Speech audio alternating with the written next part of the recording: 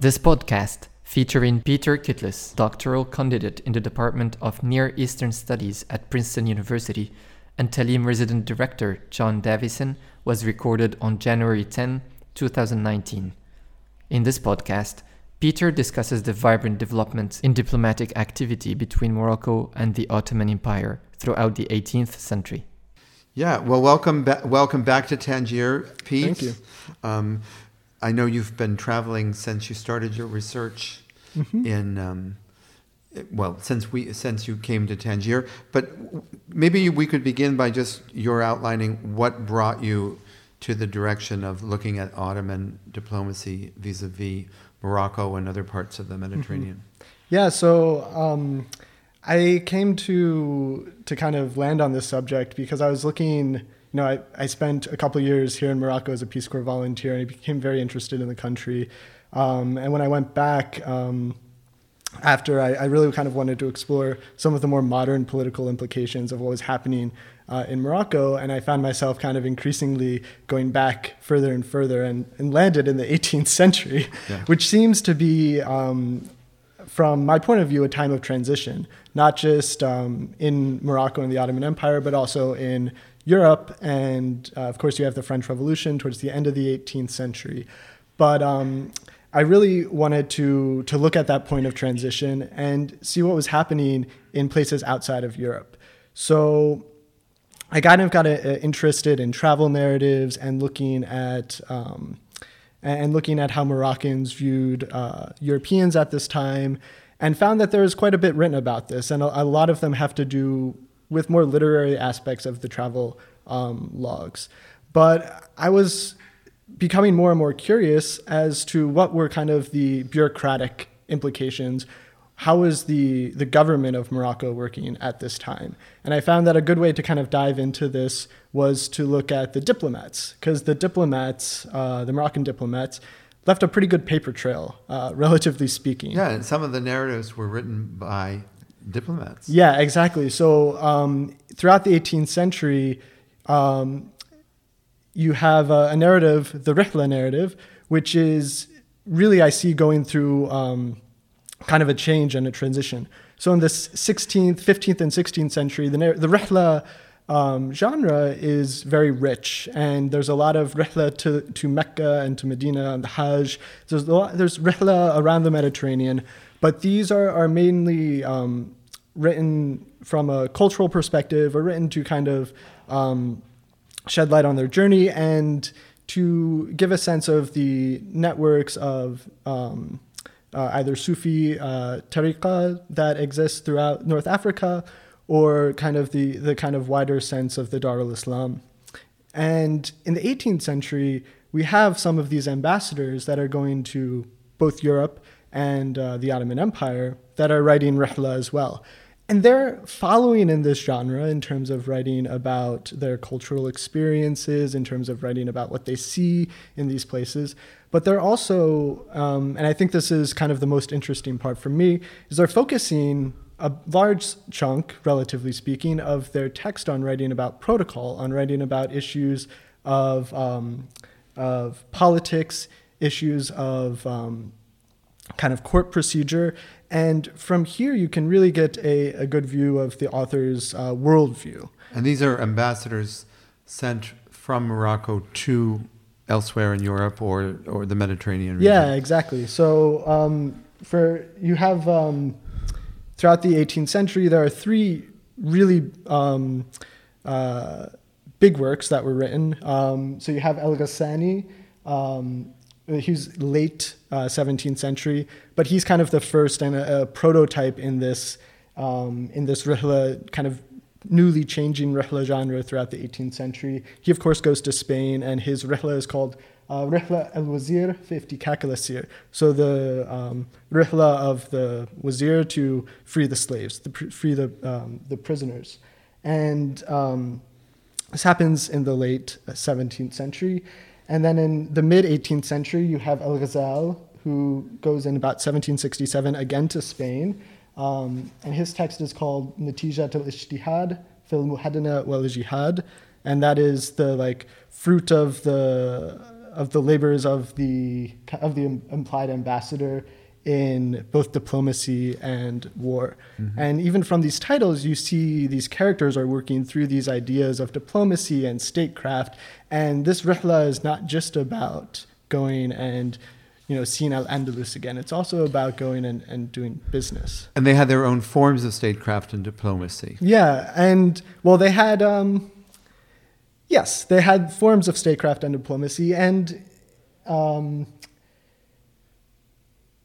they had an ethos of diplomacy, I think is a good way to put it, that was a bit different than what was happening in Europe at the time. It wasn't completely different. It was parallel too. Because I think when you get to the core of it, diplomacy has two main issues working in it. And these are kind of the humanistic side, where you go and you get to see the other person and you work through issues and problems to kind of find a solution. And these solutions are not known before. They kind of come to you as you're going through the process of working and finding out more about the issue and who the other person is. And the contrary to this would be a statecraft, which is a more bureaucratic side of diplomacy, where this kind of peg in the old tool of the state is sent to fulfill a mission that he has, or she, has no real say in how it turns out. Yeah. So we see these two kind of ends of a very wide spectrum. They're kind of tensions that are happening throughout the 18th century and, even until today in any sort of diplomatic relations. And the Europeans deal with this in a particular way, and the Moroccans and the Ottomans as well are also engaging in these kind of gravitational forces. And this is a period of history when Morocco is gradually expelling Portuguese from Morocco, and consolidating itself both as a state internally and as a state diplomatically. Yeah, and so you have two big rulers in Moroccan history at this time. So the end of the 17th into 1727, you have Moulay Ismail, who takes over a lot of the Portuguese parts of Morocco and consolidates the Alawi control over much of the territory. And then you have a period of fitna, where you have between 1727 and the mid 1750s, where really you have kind of Moulay Ismail had a ton of sons, and you have all of his sons kind of vying for control. But by the time of Sidi Muhammad bin Abdullah, or Muhammad III in the 1750s, you really have a much more stable environment, and he again is able to coalesce kind of internal control over, importantly, trade and the ports. And then kind of Morocco is in a position at this time to look more outward. And Sidi Muhammad bin Abdullah builds Essaouira as a main shipping port on the Atlantic and expands the kind of control and authority that he, as the Sultan, has over some of the more northern parts like Tangier and Tetuan, which throughout this whole period and the 17th, early 18th century, the large important economic families here all had connections to Spain and all had connections to Gibraltar throughout this time. Right. So it's about kind of the authority of the central makhzen in a way of being able to corral those connections and those trade connections under its auspices. As it's consolidating the state itself. Yeah. Well, then at some point the Ottomans come into play. Yeah. So to go back to your initial question, where do the Ottomans come in? So I wanted to do a project. So Morocco, of course, is a fascinating example in this. But I wanted to do a project that was a bit broader and looked more at early modern diplomacy in the Mediterranean. And what we have is a narrative from the European side that is beginning, and scholars in European history are really beginning to stress the dynamism that's happening in Europe. So diplomacy is mainly Francophone during this time period, except the Spanish aren't. The Spanish kind of resist the Frankification of their diplomatic efforts. The Polish diplomats are speaking French, and throughout Europe mostly. And you also have, so you have this gradual Frankification of diplomacy, but you also have each of these separate states toying with how to run foreign affairs. So you don't actually get main foreign secretaries until a bit later a bit later than what we would expect. So I'm looking at a date. So for instance, Britain gets its own foreign secretary at 1782, I think, which is actually pretty late in the game if we're thinking about it, towards the end of the 18th century. So I wanted to use both Morocco and the Ottoman Empire to see how both of these states are dealing with this period of transition and what's happening in them that's similar to, but also different from the parallel situations in Europe. And the kind of great thing about this framework is that the Ottomans and the Moroccans did have diplomatic ties too. Right. So, somebody could say and posit, well, if the Moroccans and the Ottomans are interacting just with the Europeans, then they're just adapting their practices and policies, and they're not actually creating anything themselves. But we do have cases where the Ottomans and the Moroccans are interacting too, and regardless to say, I wouldn't agree with the first point anyway, Right. but it's a good way to kind of isolate these instances and see what's happening. And how were the Moroccans and Ottomans interacting, vis-a-vis Europe, vis-a-vis the rest of the southern Mediterranean, but most importantly, vis-a-vis each other? Yeah. So all three of these, the conveyance of letters was sent through all different points in the Mediterranean. So letters were sent from the Ottomans through Gibraltar, but also through Dubrovnik, or what was then called Ragusa, and then also through Spain. And it depends on who was receiving a letter or who was sending a letter. And different Moroccan ambassadors or statesmen like El Meknesi tended to go through the Spanish to send his letters and to receive his letters, so he had good ties with them. Others like Tahir Finish and the kind of Finish family, which is a fairly prominent diplomatic and commercial family, were more Anglophone oriented, so they would go through Gibraltar. But more importantly, between Morocco and the Ottoman Empire, there were about 10 embassies sent throughout the second half of the 18th century. So these included, both kind of 8 or 10 Moroccans and then 3, I think, Ottomans that came back. And the ones sent from the Ottoman Empire came from? Yeah, so they came from Istanbul, and they came from an emerging bureaucratic system there too that was kind of transitioning between the different classes of bureaucracy that were gaining traction within the central government there. So within the Ottoman context, just like in Europe, where you kind of have a focus on defining statecraft and procedure, this is happening in the Ottoman Empire at the time too, with the rise of a position called the Ra'isul Kutab, or the head of the scribes. And this position becomes very prominent throughout especially towards the end of the 18th century. And we see this in kind of the works that are created by this class. And this class of people is called the Kalmiye class, the penners, basically, the people who write.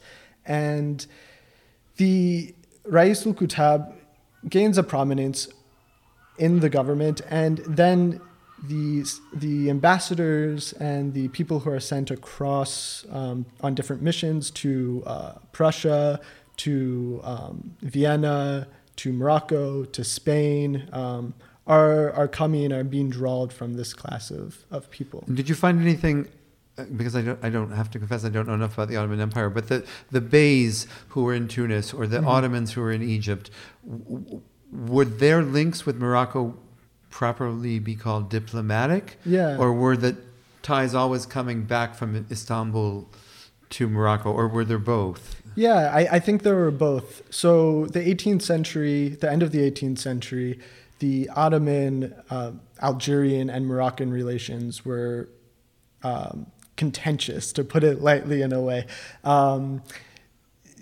The Sidi Mohammed bin Abdullah is, at this time, kind of going through a program of trading and ransoming slaves, both Muslims and Christians, across the Mediterranean, in an attempt to assert a certain authority over this region, over the Western Mediterranean, in kind of a power grab to show and prove himself to the Ottomans in Istanbul that he should actually have control over Ottoman Algeria, and that the Deys and the ruling elite there are corrupt and not worthy of ruling the state. But the Ottomans really didn't ever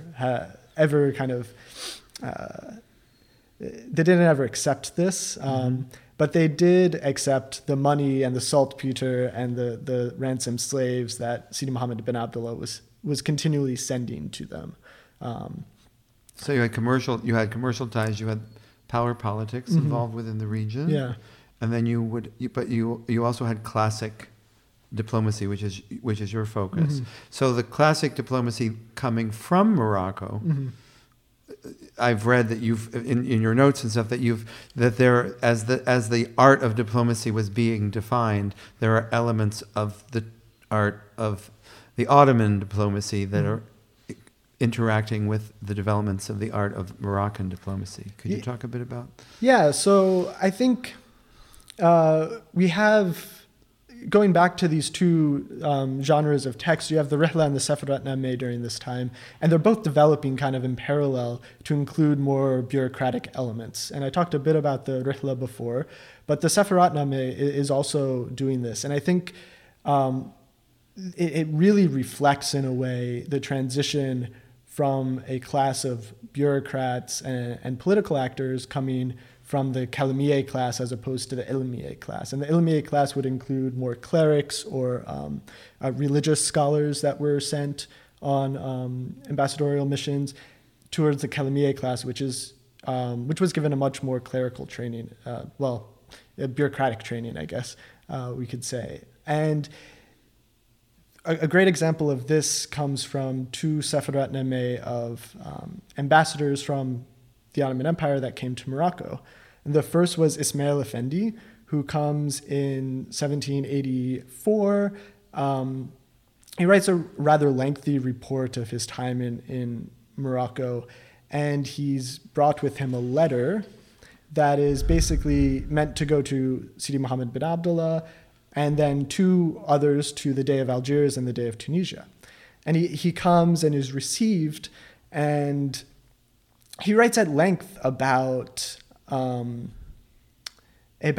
III, about the king here, about how he's a man of the people. He receives ambassadors and anybody from the country that has a question in an open field, and he wears a white robe. He's very modest. You couldn't tell him apart from the other people. And this is Ismail Effendi, an Ottoman coming from a religious class, the Ilmiyeh class. He's very kind of struck by the religiosity and kind of the barakah, in a way, that he sees in Sidi Mohammed bin Abdullah.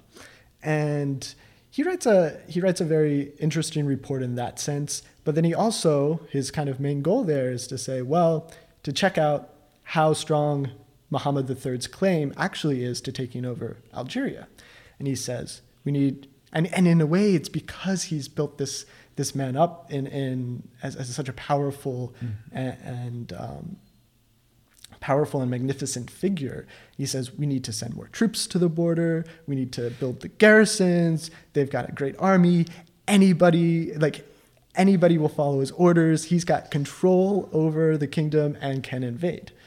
And he goes back and he submits this report. And not 1 year later, a new ambassador is sent to Morocco.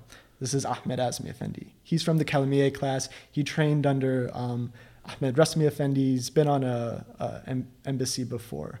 He comes, he writes a very short report, doesn't mention at all kind of any characteristics of Sidi Mohammed bin Abdullah. He says, he basically says, well, he doesn't have enough men. He's not strong enough to attack. He doesn't have any people who can man ships. Uh-huh. And he says, if we want to deal in this region, if we want to kind of exert any authority over what's happening in the Western Mediterranean, and at this time the Ottomans were afraid that the Russians would pass through because and have access point to the Mediterranean. They were at war at the time. He says we need to deal with the British. The British have the ships, the British have the men, mm-hmm. The British have the control over the straits. And it's a 4-paragraph report. And it this kind of dichotomy, which happens over a year, 2 people come to the same place and have completely different views. And I think it's a reflection of the bureaucracy and what's happening in the Ottoman in kind of the workings, the machinations of. But 3 cities on the Straits come into play in all of this. Yeah. Or 2.5, mm-hmm. depending on how you define Tetuan. Yeah. He's focusing on Gibraltar, not the Ottomans are focusing on Gibraltar, to some extent on Tetuan, and mm-hmm. also Tangier. Yeah, and Ceuta too. Ceuta in southern Spain, because he also kind of writes off the Spanish. He says the Spanish, the way that they, their laws in terms of provisioning ships that come into their harbor are not effective. Basically, they'll give water and provisions to any ship that comes. And if a Russian ship comes, we can't have that. So the British, on the other hand, are a bit stricter. They don't have as many resources mm-hmm. in Gibraltar to be giving anything away. So, like I today came from Gibraltar to Tangier. I've taken, I've been in 3 countries in a couple of hours. And this, I think, was pretty common at the time for people to be bouncing between all 3 of these places. All 3 of these places, and particularly Gibraltar and Tangier. Yeah, and Ahmed Azmi Effendi's mission was paralleled or coupled with Vasaf Effendi, who went to Spain, to Carlos III mm-hmm. in Madrid, and was negotiating there simultaneously. And you end your research before Napoleon comes into play, before Trafalgar. Yeah, so I think... you're setting the scene for... Yeah, I think it's very purposeful. I didn't want to frame my project kind of in the classic early pre-colonial mindset of looking at the event of Napoleon. And of course, Napoleon's invasion of Egypt is important, and a lot of the protocol and style of diplomacy is becoming more hardened and solidified at that point. But it isn't really until the Council of Vienna in 1814 to 15 where a real list of diplomatic rules was solidified. So we're still a bit earlier than that. Yeah. But it comes into play. But it also, I think it distracts a bit from what's happening in the Western Mediterranean, and also with the Ottomans and their kind of cross-Mediterranean policies at the time. But the Ottomans and the Moroccans have a very clear sense of each other's priorities and each other's importance. Yeah. Not only the importance of north of the Straits. Yeah, they do. And the Ottomans clearly wanted Moroccan support, and they sought it out very explicitly. And the Moroccans were more or less ready to give it. Of course, the condition was always, we'll give you this if you give us, if you tell the Algerians to treat Sidi Mohammed bin Abdullah as they do you, the Sultan in Istanbul. And the Ottomans really evaded this because they didn't want to give up that they didn't want to give up their place in Algeria, but they entertained the Moroccans for long enough for them to get ammunitions and monetary aid. And in fact, the Ottomans they of course ended up borrowing money from the British in the early 19th century, I believe. But before that, they tried to borrow money from the Moroccans.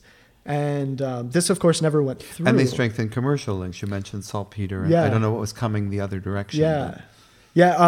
Not much. So these were gifts. And it was a question of, well, can we lend money to another Muslim country? And the ambassadors at the time, and Sidi Mohammed bin Abdullah, kind of said, no, like these are gifts. These are going, to another part of the Dar al-Islam. It's not, we're not going to lend. And I think, it's quite possible a different scenario could have happened if they had created an actual deal or bargain. But there was no paperwork, and in short, this lending scheme fell through. But you have kind of a certain complexity on the Moroccan side in terms of the ambassadors involved in these missions, because not everybody was on board with the Ottomans. You had some who were more aligned with the British, like I said before, more aligned with the Spanish, strengthening regional support, strengthening a Western Mediterranean alliance. And they thought, well, what do we have to do with the Ottomans? They're all the way over in Istanbul. It's far. And this comes through in the reports of two Moroccan ambassadors that kind of simultaneously go to Istanbul in 1785. So El-Meknesi and Eziani, they're huge figures, I think, according, for me, in the 18th century. But they end up in Istanbul at the same time. And they were sent to bring Ismail Effendi, our Ottoman ambassador, back, because Ismail Effendi brings these letters, but basically gets in an argument with Muhammad III. Muhammad III invites him to sit at his kind of hadith session, and they're going over a hadith about attacking the unbelievers. And the story basically goes that Muhammad III reads a hadith and says, well, this hadith means that we can attack the Algerians, because even though they're Muslims, they're not acting like proper Muslims. And he turns to his ulama, and they said, yes, master, yeah, of course. And then Sidi Mohammed bin Abdullah turns to Ismail Effendi. He says, well, what do you think? And Ismail Effendi is like, well, actually, there are brothers still in Islam. Like, regardless of whether a couple are acting bad, it doesn't mean we should attack them all. And everybody, and Ismail Effendi is telling this in his travelogue. And he says, well, everybody nods and says, yes, under their breath. And Muhammad III, rightfully so, kind of blows up and sends him away and says, get out of my house. And this kind of devolves into El-Meknesi being sent to take Ismail Effendi back, accompany him back to Istanbul. El-Meknesi doesn't like Ismail Effendi. They meet in Tetuan. They're there for 6 months. There's kind of an issue with a jariyah, or a slave girl, that Ismail Effendi buys and then tries to return and makes a big mess. This, of course, Ismail Effendi doesn't talk about. But El-Meknesi leaves him in Tetuan and goes to Istanbul by himself. So Muhammad III calls Eziani in, who picks up Ismail Effendi in Tetuan, says he's a remarkable character, a good faqih. He is a pious man and a wonderful person, brings him back. So you see this split between El-Meknesi, who's kind of much he's much more favorable to the Spanish, and he spends his capstone project is a treaty with Spain in 1798, which is basically signed on his deathbed.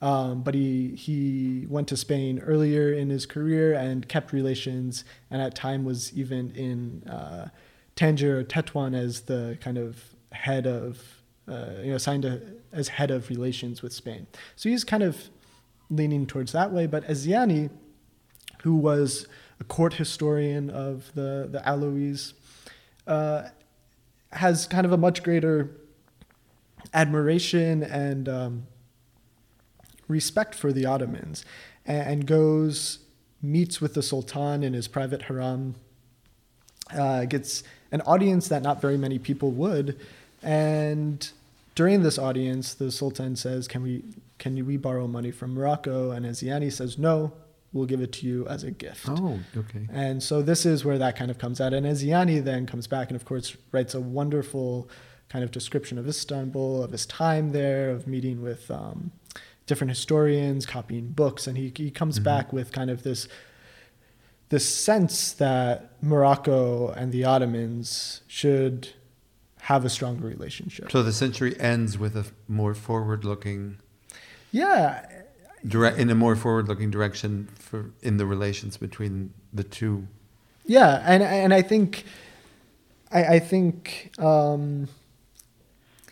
they're forward-looking, but they're variant depending on the ambassador, right, that's sent. And this, I think, is kind of an important aspect of this early modern diplomacy, is that the person who you send on your mission, and, of course it matters today too, but there was a bit more room for maneuver. El Meknesi went to Istanbul and did practically nothing.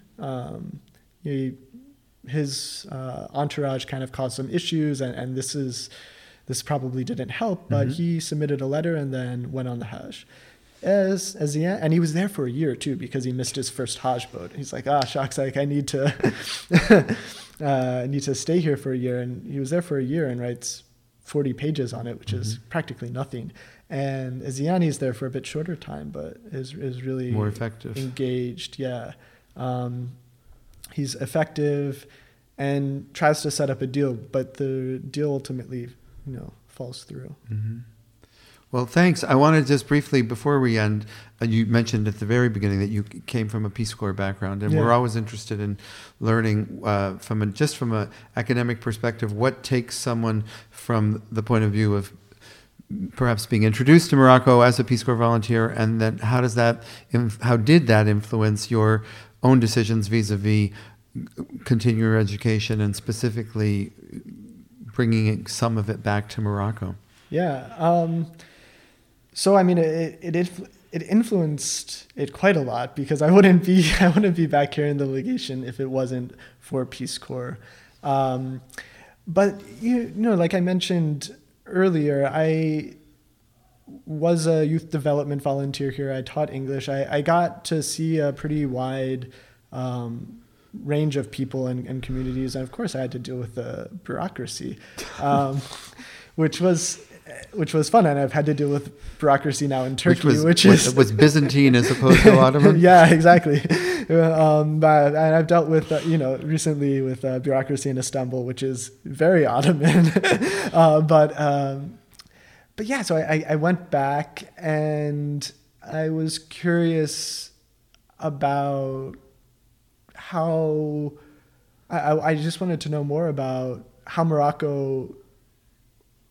It's such a diverse place climatically in terms of kind of the different environments and people, and places can seem both connected and disconnected at the same time. And I was curious as to kind of how this happened, and like what were kind of the precursors to this. So I went back and I had just some really lovely mentorship during my master's program by people like Eric Calderwood and Jessica Marglin, who really helped me kind of fine-tune my interests and introduce me to work by other Peace Corps volunteers like Susan Gilson Miller, who were investigating these Moroccans who were really in a global environment in the 18th and 19th centuries, traveling all over the Mediterranean. And I was curious as to, one, like, I guess how this happened and how these individuals saw themselves, not necessarily outside of Morocco, but within Morocco and within the government or the kind of state system that was developing over this time period. Well, this interview is happening in Tangier, and this idea of Moroccan outreach to the globe, which was happening when the legation was founded, but also the fact that the global outreach included traders, it included religious people, included writers, included artists. It's very nice to be able to talk to you about the diplomatic elements of the global outreach, and especially not in the direction of Europe but in the direction of the Ottomans. And so thank you very much. Yeah, thank you for Good having luck with me. the rest of your research. Thanks. I know you came over from Gibraltar today and you're going back, so safe sailing. Thank you. And thank you very much. Yeah, thank you. Thank you for listening to Maghreb in Past and Present podcasts.